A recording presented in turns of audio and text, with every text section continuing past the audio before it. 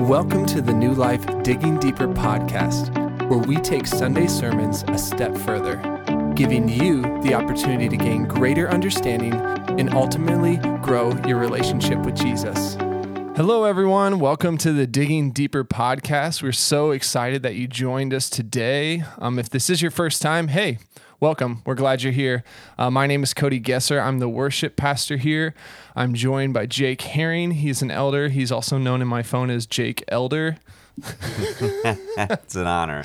Isn't it? It is. I was thinking about that when I was talking, just going through material, and that's really embarrassing. You know, if you have like, I'll put like somebody church, and it's like, there's still that person in my phone after like a year, and you're like good friends with them.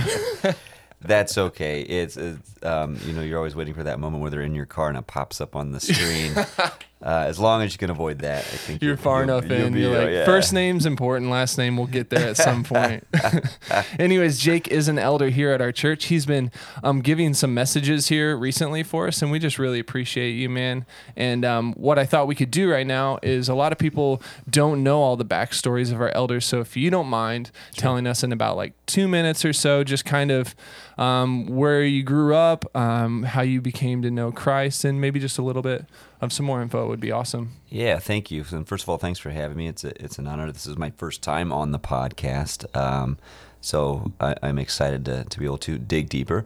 So I grew up in Central Illinois. I went to church a lot as a kid. I wouldn't say I was a church kid, but to be honest, I was probably pretty full of fear as a kid, especially as an adolescent, and I associated church with just hearing something about the end times that would terrify me.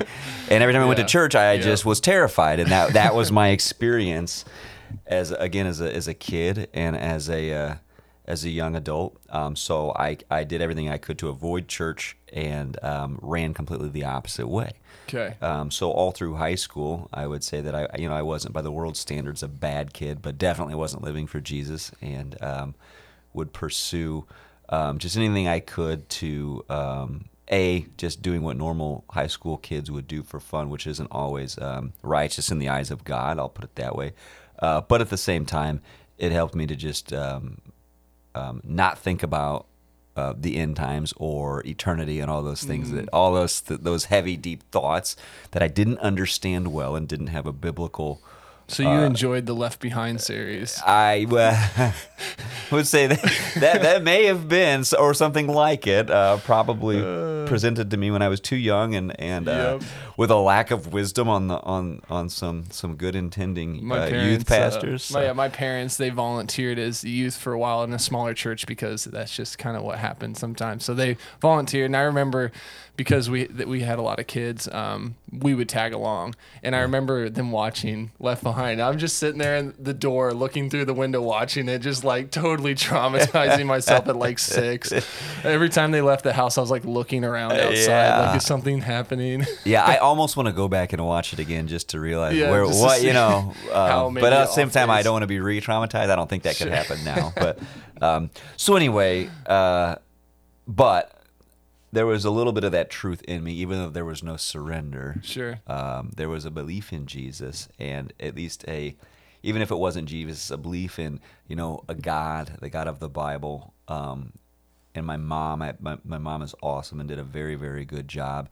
And I wish if I could go back in time, I could have simply said to her at the age of 13 or 14, hey, this is what I've heard at church, and it scares me. And every time I go, I'm terrified, and I don't want to go, and I cannot wait to get out of there. And I say I have to go to the restroom so I don't have to hear some fire, hell, and brimstone sermon. And anyway, I wish I had just talked with someone about that, because it could have been a lot easier. But having said that, the idea that I've got to get this right, meaning get right with Jesus and actually give my life to Him, knowing that I wasn't living for Him, came to a head when I was 19. and I gave my life to Jesus. I went to church and was the classic case of like the guy who raises his hand for the altar call, and I was the only one in the entire church service, which was just a wonderful experience.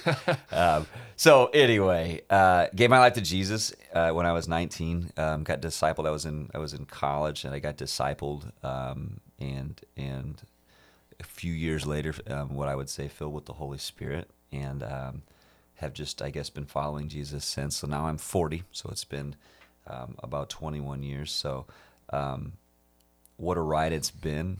Hasn't been easier necessarily than it was before, but but one really quick comparison. There's so many things you could compare to how I was to how I am after having chosen to follow Jesus and actually not just believe in him, but surrender my life to him, and actually make a step towards him.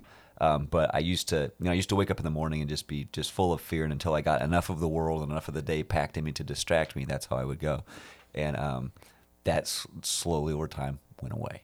Wow. So I feel like that's one thing I can see in my life. It sounds like a simple thing, but it's very notable to me that just that persistent fear is gone. And there's moments of that where that returns, and so I don't want to sugarcoat that, because if there are believers out there that experience that, it doesn't mean that you're wrong or broken. Mm-hmm. I don't want to. So it still comes back from time to time, but it's not like it was. Mm-hmm. So anyway, that's how I came to the that's kingdom. Awesome. I think that God has such a process, and it takes time. And I think a lot of times people think it is just instantaneous, but in my life, it's been the exact same way. It's just like slowly peeling these layers of things away, so I can be closer in relationship with him. Yeah. And I've heard of, people getting saved and they have this honeymoon period where it's just awesome. Sure. I don't think that was my experience. So, and maybe it's not for a lot of us, and that's okay. But anyway. Yeah. Well, thank you for sharing. I appreciate that. And we appreciate you here at New Life, just everything you do, and appreciate the elders.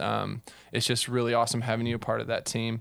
We're in a series right now called Parables, and Jake gave the first message, and he did the parable of the lost, and you kind of combined the three there with the lost lamb, the lost coin, and then the prodigal son. You got it. Yeah, there we go. You like maps. And if you have heard Jake speak, he's really into geography and different things like that. And so you blessed us again this weekend with another map and gave us some more pictures. But, as you talked about it, I always kind of give you crap about the maps, but towards the end, you said something. You just said, this separates like folklore and fairy tale from like, these are real things and real events. So I thought maybe you could expand upon what maps and seeing things, and you've done some travel as well for work, and we'd love to hear about that. So a little bit deeper into maps.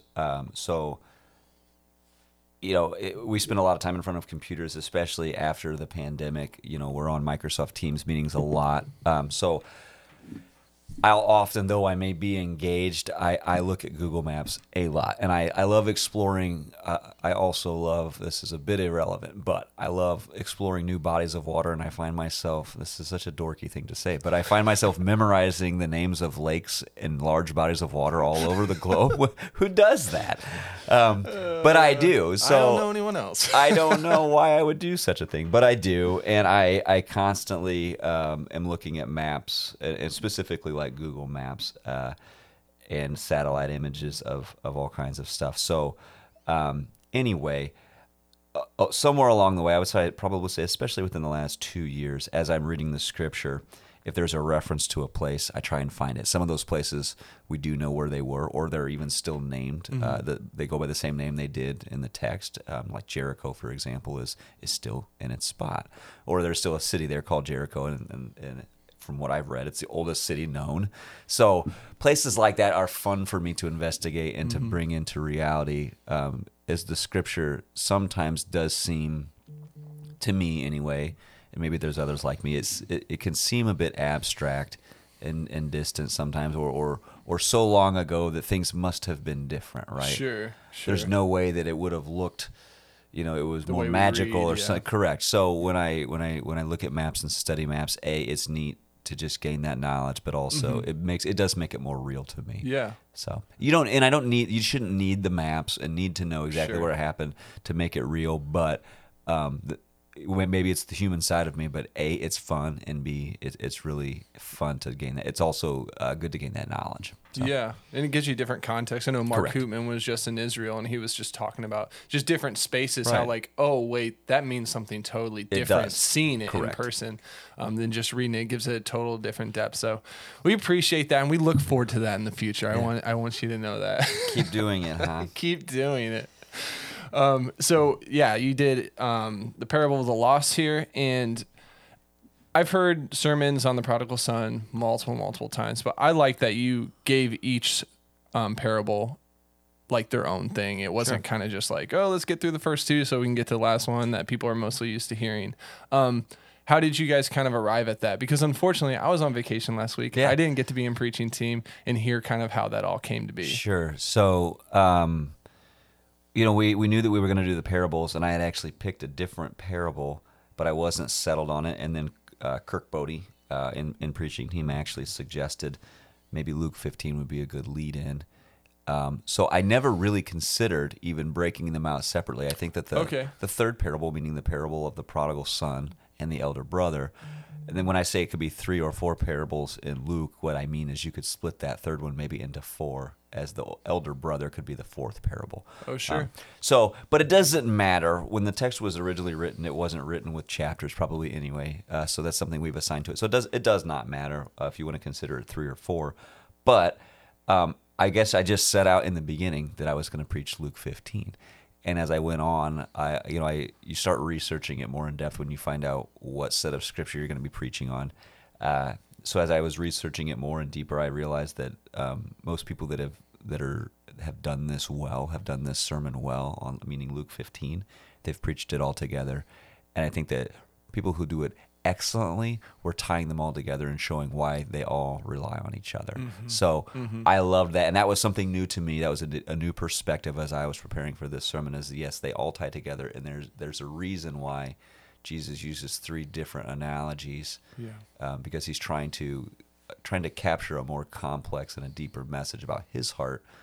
So that's why we did all 3 of them together, because they kind of rely on one another. So. Yeah. I was on vacation, and when you talked about the lost coin, it reminded me I lost so many things on vacation. And it made me recognize, like, you lose things when you're in an unfamiliar place. Yeah, good. Because once you get out of routine, it's like, this is where my wallet goes. I could have used that. I know. It's too bad I was on vacation. Well, I had to experience it. That's the suffering the rest of us go through when you're not here. Yeah, exactly. But it did kind of just make me think. You said, like, sometimes when you find that thing, you just look at it and you're like, There it is. There it is. That moment of relief, or almost, am I really seeing what I see? Is that really? It was so embarrassing because I was with Kayla's dad, so my father-in-law, and I'm like, he probably thinks I'm such a loser. I'm like, anyone see my keys? Anyone see my wallet? Where's my phone?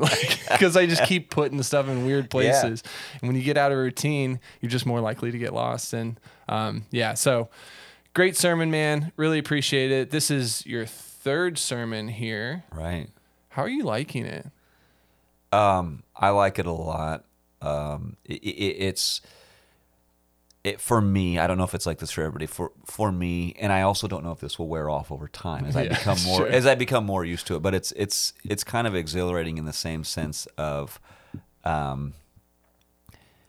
it's almost like you're doing something adventurous. I would equate it to maybe like you're gonna either rock climb or maybe skydive or something like that. And I know that sounds strange, but when you consider the human reaction or the reaction in the flesh to being in front of large groups of people, it can be very, very frightening to a lot of people. And I don't have the statistics in front of me, but we probably have all at least heard hearsay of the number one fear being public speaking, or at a very close to the top of the list. So I wouldn't say that I enjoy it, and I've done it enough for work, meaning public speaking, that I enjoy it. But there is a bit of nervousness that goes into it beforehand. But you kind of get done and you feel like you just got off of a bull or something. Like it was this exhilarating, bumpy, wild ride. But God gets you through it every time. And I think that leading up to the sermons, I to be transparent and vulnerable, you want to do a good job, and that's okay, or I should say that's good. But sometimes there's a battle between the flesh and the spirit within us that leading up to a sermon, you want to do a good job, but I'll start thinking things like, thoughts will creep in, like you want people to say, well, that was the best sermon I've ever heard, Sure. and then maybe that's a bit extreme, but there's that part of you, so you're trying to squash that out so that you can just say what the Holy Spirit wants you to say and follow him. But I will say that God has so honored my request, even if I feel that way and I'm struggling to push that flesh out. And you're thinking about, my goodness, this outfit is not very flattering on me, and I'm going to be in front of 200 or more people. You got to somehow let that go. But God has honored me all 3 times, and once I get up there, I feel like I loosen up. I have a lot of fun in the actual sermon, and it's really great. And a lot of, I'll share this also. We preach 2 messages on Sunday, which some of the greater congregation may not be aware of, but we preach the volunteer service prior to the general service. And so you go through the volunteer service and you kind of work out a little bit of your jitters and get some of the kinks out of your sermon. But also, I feel like through that time and through you probably noticed I sat in while you guys were doing a little bit of worship practice. I just kind of sit and soak in the worship. So by the time you're ready to speak to the general congregation, you've been through almost 3 worship sets, and you've preached it once, and I do a lot of praying in between, and I'm sure that others that speak, and you probably as a worship leader are doing the same thing. You have prayed. I have prayed at that point with the volunteers, and so I feel like the Holy Spirit just kind of calms you down and allows you to just have fun. And that's the part that I love the most, is when when there's a moment where you realize you start going, the intro video ends and the lights come on and you start going and you realize I'm going to be just fine. Yeah. And it's not always a super conscious thought, but that's how it goes for me anyway. I all 3 times, once I start going, it ends up just being fun. But I think that a lot of it is just God honoring how much we pray and how much we ask him for help and rely on him leading up to it. So. I heard at the conference that me and Andrew went to a couple years ago, a lot of times the enemy is really doing a lot of that stuff, and it's really just trying to silence you and trying to say like, oh, you're doing this for the wrong reasons. Right. And, because it doesn't want you to say what God's working on in your heart. Right. So even for me, similar practice, I usually try to get there before everyone, play just acoustic by myself, sing through a few choruses, and it just kind of sets like my posture and like my humbleness and puts me in a good place. And that's great. Yeah, the other thing that I do is I tell people about it. Leading up to this week, I wasn't able to because, I guess he was here, but I know the previous sermon I did, I was out of town the week prior to the Sunday that I spoke, and I just called Brian and I just told him, hey, here's what's holding me back right now, and I just tell somebody, the power of that when you just reach out to a brother in the Lord or a sister in the Lord, and just, this is what I'm thinking about, and I don't want this interfering with what God's trying to tell me. Yeah. So, what is something that you felt like, this is a question I like to ask people, is you have these plans going into the sermon, you're like, oh, this is how it's going to look and blah, blah, blah, but there's something in that time where God's like, but what about this thing? Yeah. Did you have any of those moments with this sermon? Yeah, well, there was 2 things that happened that I didn't plan on. I've said it, I think, in the previous sermon that I gave, and I said it during the volunteer service on Sunday, at the point where we talk about God taking us back no matter what we've done, and we learn that the younger brother has gone as far and as deep and is stuck in an enslaved and as enslaved to sin as someone can really be. This isn't my quote. I heard this from a pastor named Mike Bickle, who I've listened to a lot over the years. But he said basically you can't produce something so large or so powerful that the blood of Jesus can't redeem. It would be pride to think that we could produce that. So that came out, and I said it the way that I wanted to in the volunteer service, and then at the end of the general service, I realized after I got off stage, I didn't say it. It didn't even come to my mind. So whether that could have just been me, but sometimes things just happen, and I think that when you're preaching on a subject and you're not strictly following your notes, you're also trying to do good public speaking. So you want to walk away and engage with people to help them, connect with the message and connect with what God is trying to say. So in doing that, though, you can miss some stuff, and that's where you just trust God that I thought that was a great line, and everybody needed to hear it, even though it's not my quote. It was a wonderful line, but it didn't come out, and you just have to let that go. Sure. So that was one. I wouldn't say negative, but one subtraction from the sermon that I wanted to be in there. The other one was when I was praying at the beginning, very, very quickly. I'll kind of tee this up. We want to discern what the Holy Spirit is telling us, but that's also a very wide subject matter, and we want to be very mature in how we do that. So whether it's having a word for somebody or sensing something from the Holy Spirit, we want to just be very mature in how we approach those situations, especially from the pulpit. But as I was praying, I just got a very clear picture in my mind of, I was about to pray that we would really hear what God was wanting to say and understand his heart.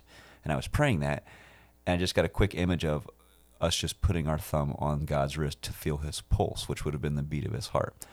And I just knew I don't have to make a big deal out of this and make it weird, but this is something I feel like he wants me to say.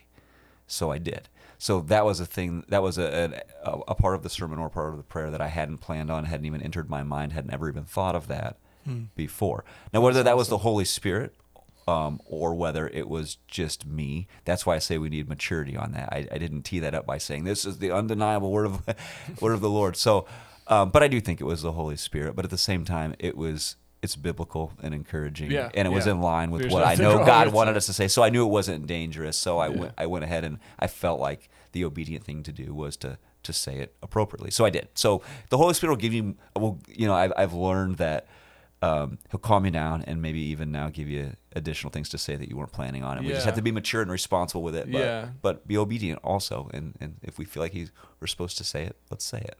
So. Right. If we're supposed to have a heart like God's, like working towards that, like we're just going to naturally start to feel those things coming through as we channel that. So that's great, man. So if you haven't heard Jake's message from this past weekend, go back, listen to it. If there's one thing that people could walk away from this message, what would that thing be? Sure.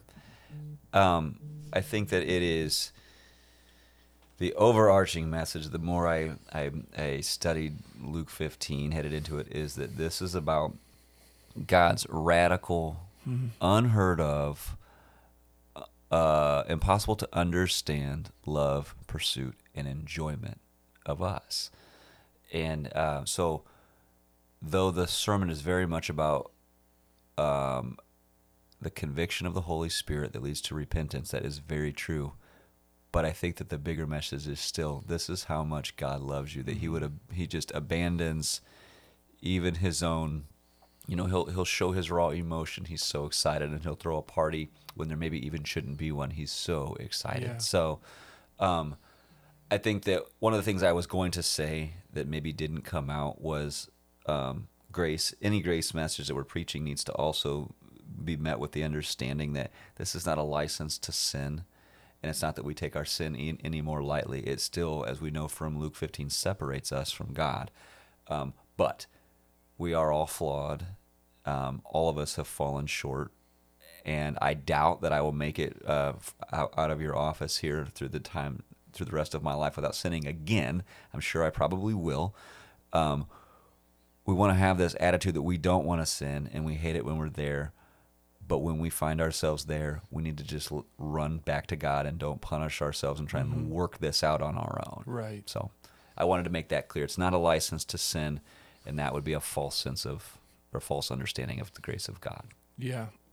We didn't do this song, but Reckless Love has always been kind of people are like, oh, God's reckless, you can't say that and things. But man, like in my life when things weren't always the best, I was just so confused why God cared so much about me. Yeah. And how much he would try to heal me from the inside out when I just didn't even care sometimes, and just I would go into worship sets with, whether I was attending or leading and just being like, man, I am a mess. And God would just like work through my heart. And I was like, why do you still care? I think too, because we try to see ourselves through the way we view ourselves, and we think God views us that way. And it's so much different. He does not. So I said there were several sermons I listened to and things I read leading up to this, and I had a very nice conversation with Brian that said, how do you read something and it becomes just a part of your understanding. Yeah. So then it gets more difficult to cite your source. So I cited Tim Keller. Yeah, I cited Tim Keller because I listened to him, and he probably has the best Luke 15 sermon out on YouTube, and I did listen to that, and it was impossible not to change. Yeah. It changed my perspective of this in many ways. So I did quote him, and there's a lot of other quotes that we pick up along the way that weren't originally mine. I mean, you could argue nothing that I'm saying here is originally mine. Right, of course. So, but it. Boy, I don't even remember where we were going with that, Cody. That's all right. We'll find our way. Good old Tim Keller. Yeah. So anyway, I think that the big idea. Okay. The big idea, meaning, it's about God's heart towards us, and the lost coin, which seems like the most insignificant of the three. Mm-hmm. That was a perspective I gained through Tim Keller. The coin. I don't know if he said it, but it made me realize that after watching the coin it shows the coin doesn't respond, react, it doesn't show any grief, no remorse, no joy. It's just this inanimate object. This is the whole parable about the coin is simply about God's heart.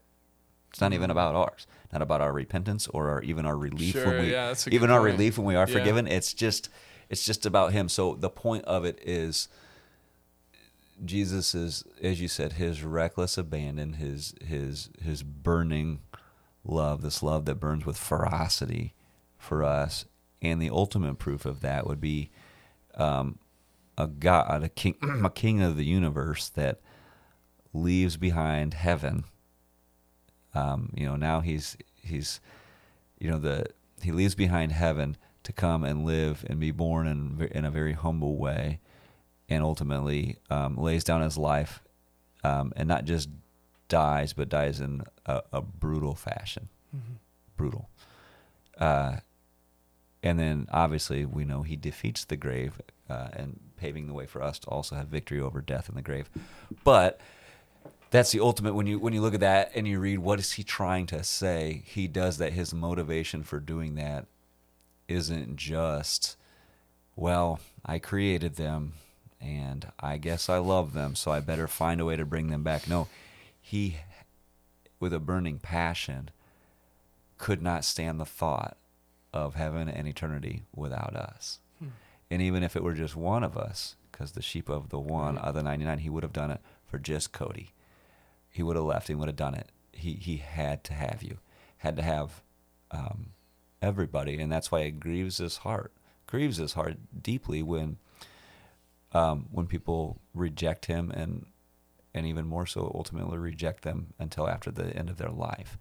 I don't know, as a father, the thought of being separated from one of your children for eternity would be a horrible thought. And you could argue whether they were his children or not, but they were his creation. He deeply loves them and mourns. So his passion, his love, his enjoyment of us is what drives him to do what he does and do what he did. So that's awesome. Well, thanks, Jake, for sharing. Appreciate you, man. And for those of you out there who have any questions about our church or just want to ask us anything, you can contact us at contact@newlifeonline.org. We'll catch you next time. Have a great week. Thank you.